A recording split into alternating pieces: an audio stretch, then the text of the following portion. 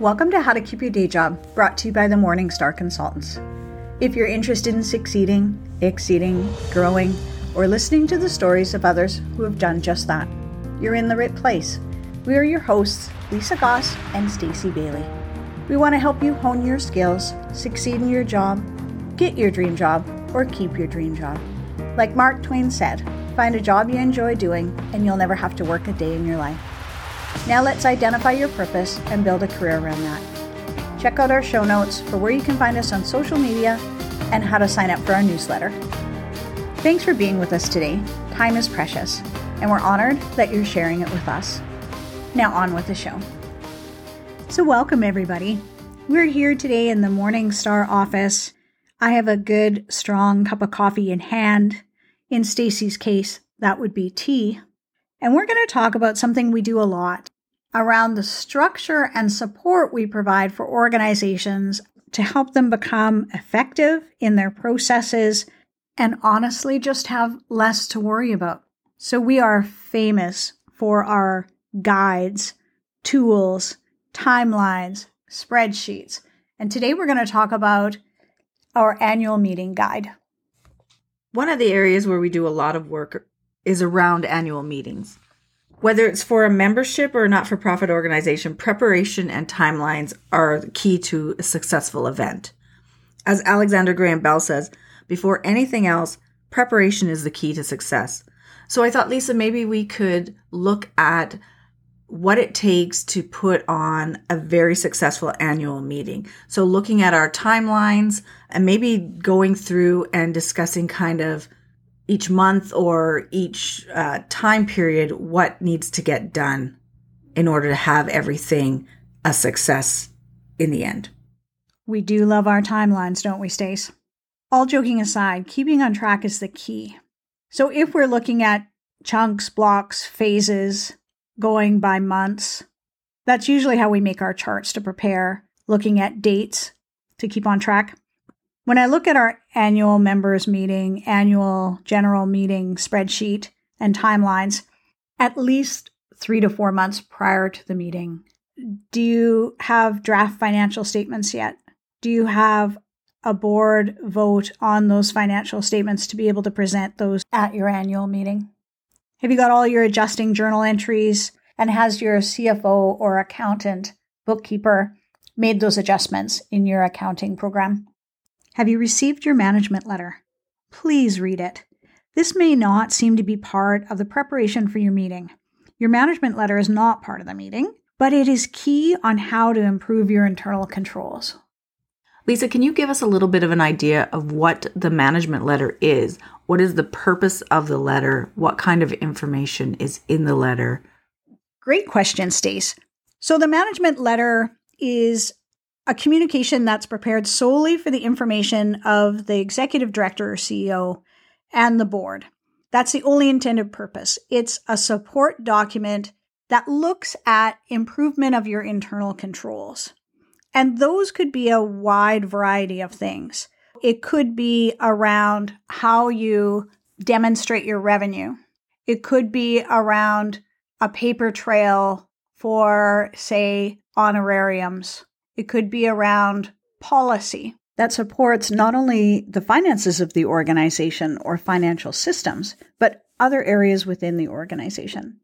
It could be how you keep your board minutes, what you're including in your board minutes, or how are you documenting your decisions, action items, or other ways to improve your internal controls. And I understand that the management letter is really a guideline to making improvements to the operation of the organization. So how long is your relationship with your auditor? Another excellent question. So if you are sitting there listening to this podcast and you are an executive director in a not-for-profit and you're thinking, how long has our auditor been in place, the same firm? And you're thinking, it's been over 15 years. You need to put together an RFP or contact us, because we could provide you with an RFP. I recommend that every 5 to 7 years, you evaluate your relationship with your auditor. For some people, they think that is about the cost of the audit, but it's more than just getting a good price. It's about the relationship, and sometimes just having new eyes on your organization will promote growth. Sometimes long-term relationships, we get complacent. We all know that in our personal relationships. It also happens in our professional relationships. Auditors are there to be that external look and to question you. And I always coach EDs to think of that as a support. It's not criticism on who you are or what you know. It's an opportunity for improvement. And even after all the years I've been doing it, I enjoy hearing some feedback that gives me some potential to grow. Because in the end, I'm here to do the best for the organization. I'm here to continue to build capacity and strength. And that feedback sometimes helps build some new skills and just sets the organization in a good place. So every 5 to 7 years, put together an RFP, send it out. You may save some money too, but you may get a new auditor with different insight, different recommendations, and your organization just grows. That's a pretty hefty list, about 3 to 4 months out. So looking then at our next time block, probably about 2 months out, what are some of the things that you need to look at or accomplish? Yeah, so at 2 to 3 months prior to your annual meeting, you should have already talked to your bylaw committee. Have they reviewed the bylaws? Are there any changes that need to be presented to the membership? Have you checked your bylaws for all of your timelines around notice period? When do you need to serve notice to the members? What needs to be sent out to the members? And in what format it needs to be sent out to the members? And also, what happens if a member doesn't get the notice? Hopefully that's in your bylaws. Review your voting processes. Here, I would also think about how your annual meeting is going to be, whether it's in person, virtual by Zoom, or a hybrid. So think about the voting process and members' ability to speak, make motions, participate in the meeting, because those are key.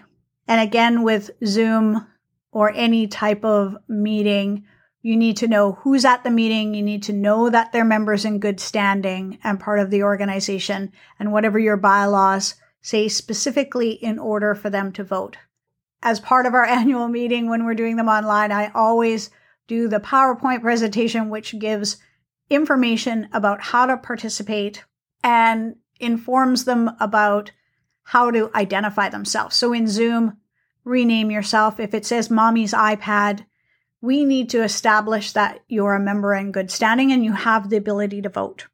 Make sure you've messaged all of your officers, committee chairs, whoever that might be, for reports. Give them the time to be able to provide good reports to the members, and also help coach and encourage them around their presentations at the meeting. Sometimes 2 to 3 months out, I'll even do a run through with the people that are going to be participating in leading the meeting so that everybody knows what their part is and how to manage things within the meeting. You're also working on your advertisement, arranging distribution, sending things by email, putting them on your website. And then there's all the event planning stuff that goes along with it that you're great at, Stacey. Selecting the menu, getting the supplies, thank you gifts, thank you cards for people that are coming as keynotes or guests. In all of these organizational events where they're guided by parliamentary rules or our bylaws. So as we talk about these phases and timelines, 6 months out, 4 months out, 3 months out, there's a lot of work that goes into getting ready for the meeting. And the meeting is way less time than all of the preparation. So for a 1 to 2 hour annual meeting, you have a timeline and lots of activity and lots of effort to be able to make a successful meeting. As someone who has planned numerous events, I have learned a few things. Along with following all the rules, it comes down to location, location, location. Oh, and food. Food is vital. And always consider parking. Oh yeah, you want to keep the participants happy. Okay, so moving along, we're at the 1 month mark. What do we have to keep as our focus at this point in time? Okay, the clock is moving. You're at a month. You should have distributed your meeting notice. Again, consult your bylaws. Lots of bylaws say 21 days, 30 days. I always set our timeline for 10 days ahead of what our bylaws say, because if things go wrong, you have that little bit of a window period. It's like why I set my alarm 15 minutes before every meeting. It never hurts to be ahead. If you're not early, you're late. Exactly. So get your final package together, your full financial statements, your board slate. Do your bylaws talk about a proxy form? Although most bylaws don't say it, your annual report is a lovely thing to do. It's your way, especially as a not-for-profit, to highlight everything you've accomplished in the last year. You can include membership stats. If you're a service agency, you can talk about how many clients you served. You can have some personal stories about your organization, the stories that connect your work to future donors and to fundraising dollars. Those stories connect not only people who can financially contribute to your organization, but volunteers, future board members. You have this opportunity to highlight everything you've done and really connect that story and that value of your organization, and even for funders and stakeholders. So now your agenda is in place and your bylaw revisions are all laid out for members, giving them access to the bylaws as they stand and to the new bylaws that are proposed and the process to repeal them.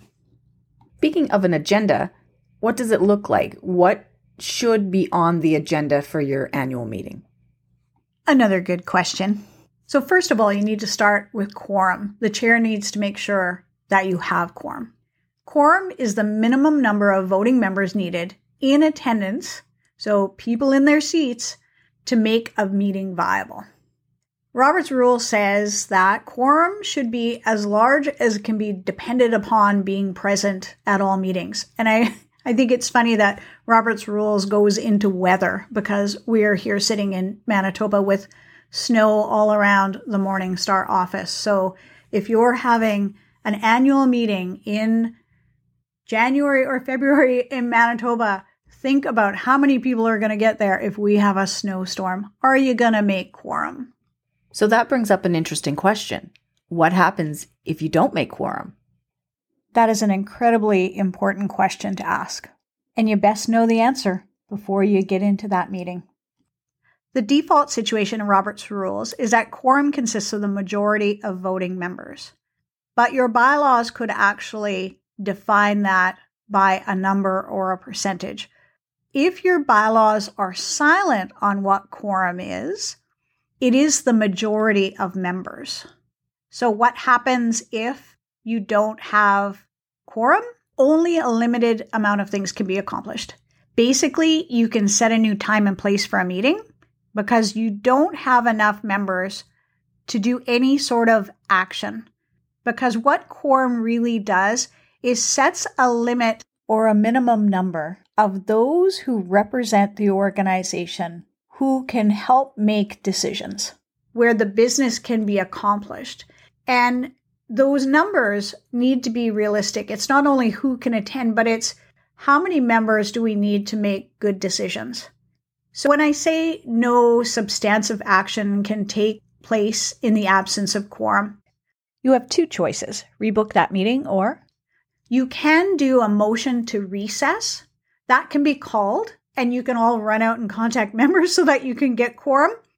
But generally, it's just a rescheduling of the meeting. So there is a standard order of business for agendas. The presiding officer or the chair calls the meeting to order. There's an adoption of the agenda. Previous minutes from your last annual meeting need to be voted on.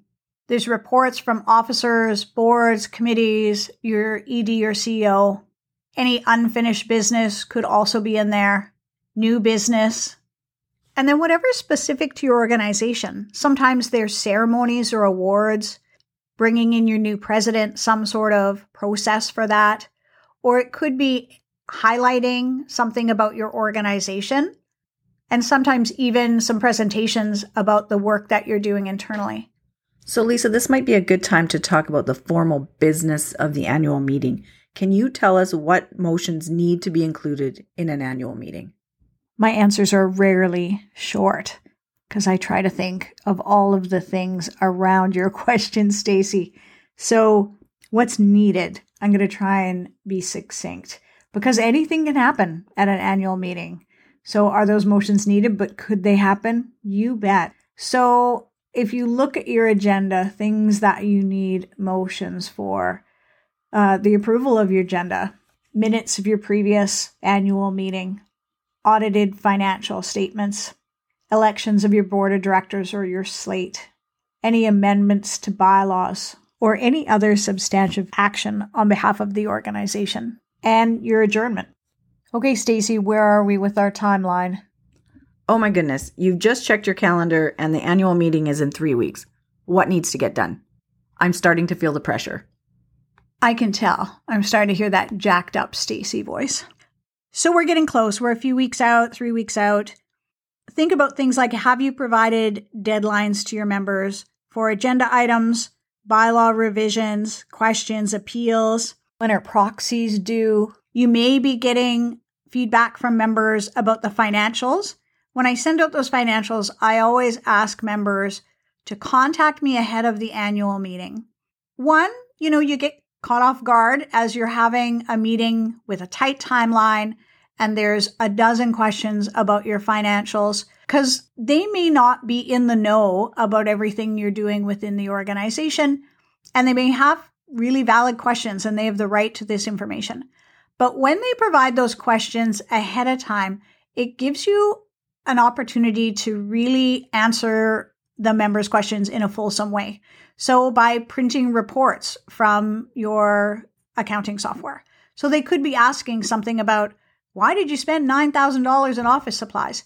At an annual meeting, that's not the best use of time to go through outlining what you spend in the office. And they're not getting the information they need. And it's great to engage in those conversations with members. So if somebody contacted me 3 weeks before and said, hey, how come you spent $5,000 in office supplies?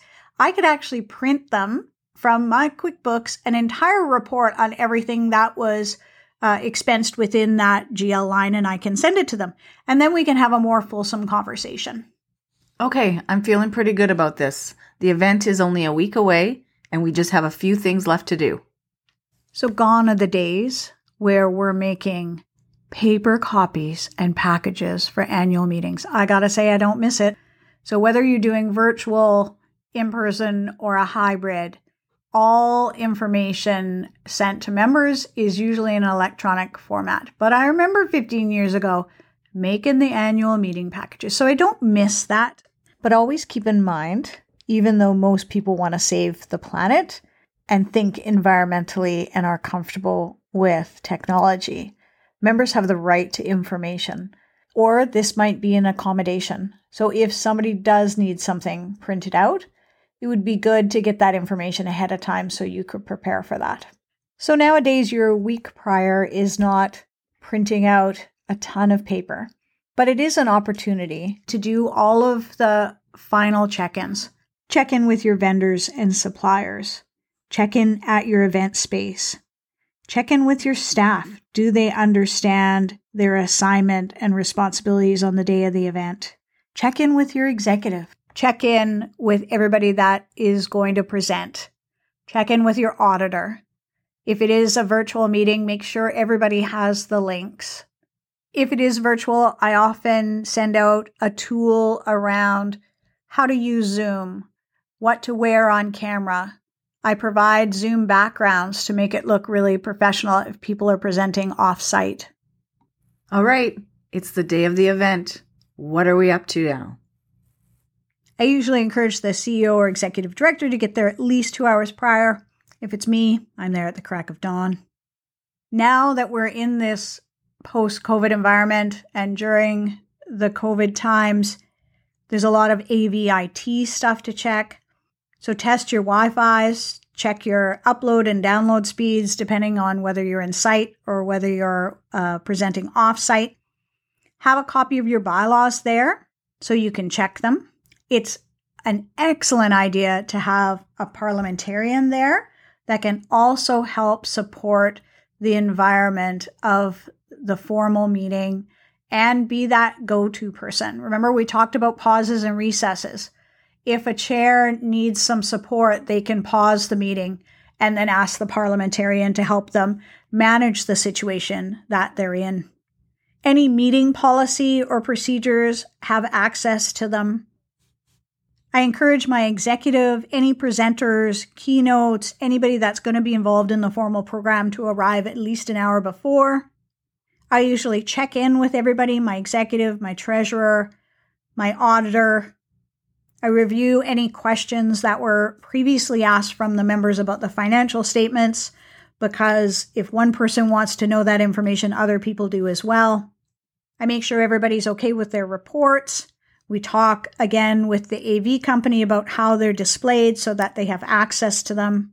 Everybody has name tags on. We've identified guests, dignitaries.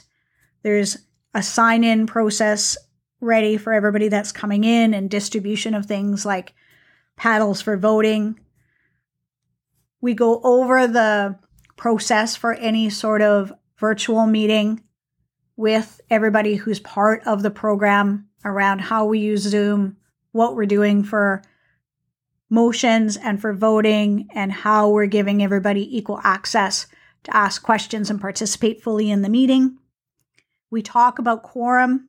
We talk about how we're acknowledging quorum, assuring quorum, and documenting quorum.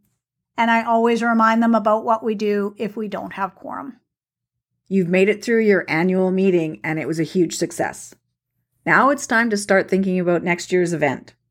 Some things to consider are setting the date for your next annual meeting, booking your venue, and start looking for your audiovisual team, whether that's the same team that you used at this meeting or if you're looking for someone new, and send out the thank yous to all of those who participated in the meeting and made it a success. And because I'm always thinking of the legalities and the business processes, things after the meeting for me is checking in to make sure those minutes are done. Do them immediately afterwards. Don't wait. I know it's been a big push getting to this meeting, but get the minutes completed and out to the executive to look at. You need to update your corporation's information on your board of directors. You need to contact your bank for signing authorities, get a motion for changing signing authorities, and get that information to the bank. Update your website, post it on social media. Do a great membership message that goes out introducing the new board and maybe even some goals or things you can expect from them. And then most importantly, put your feet up. Have a good cup of tea, nice glass of red wine, and enjoy the peace for a little bit, because before you know it, that clock is going to go again and audit's going to be on top of you, and then your meeting and all of that preparation. So enjoy what you've accomplished. So Lisa, this has been a pretty concise to-do list of priorities and action items. And as we've said, timelines are so important to running a successful event. And it helps you to stay focused and level-headed when things have the potential to become really stressful. Any final thoughts or insights? Well, I'm sure we missed some things. Hopefully, we provided enough information to set people up for success. Final thoughts? There's a standard order of business for these meetings. It is a formal business meeting, but don't forget to make it memorable. Don't forget to celebrate those in your community, those you serve, your membership, or whoever are the stakeholders that are important to your organization. This is an opportunity to highlight what you do, to highlight your volunteers, to highlight your staff, to really celebrate what you've done all year. It feels like a lot of work and a timeline, and there's so much to be done every month moving up to it. But don't forget to celebrate your excellence. I really like that.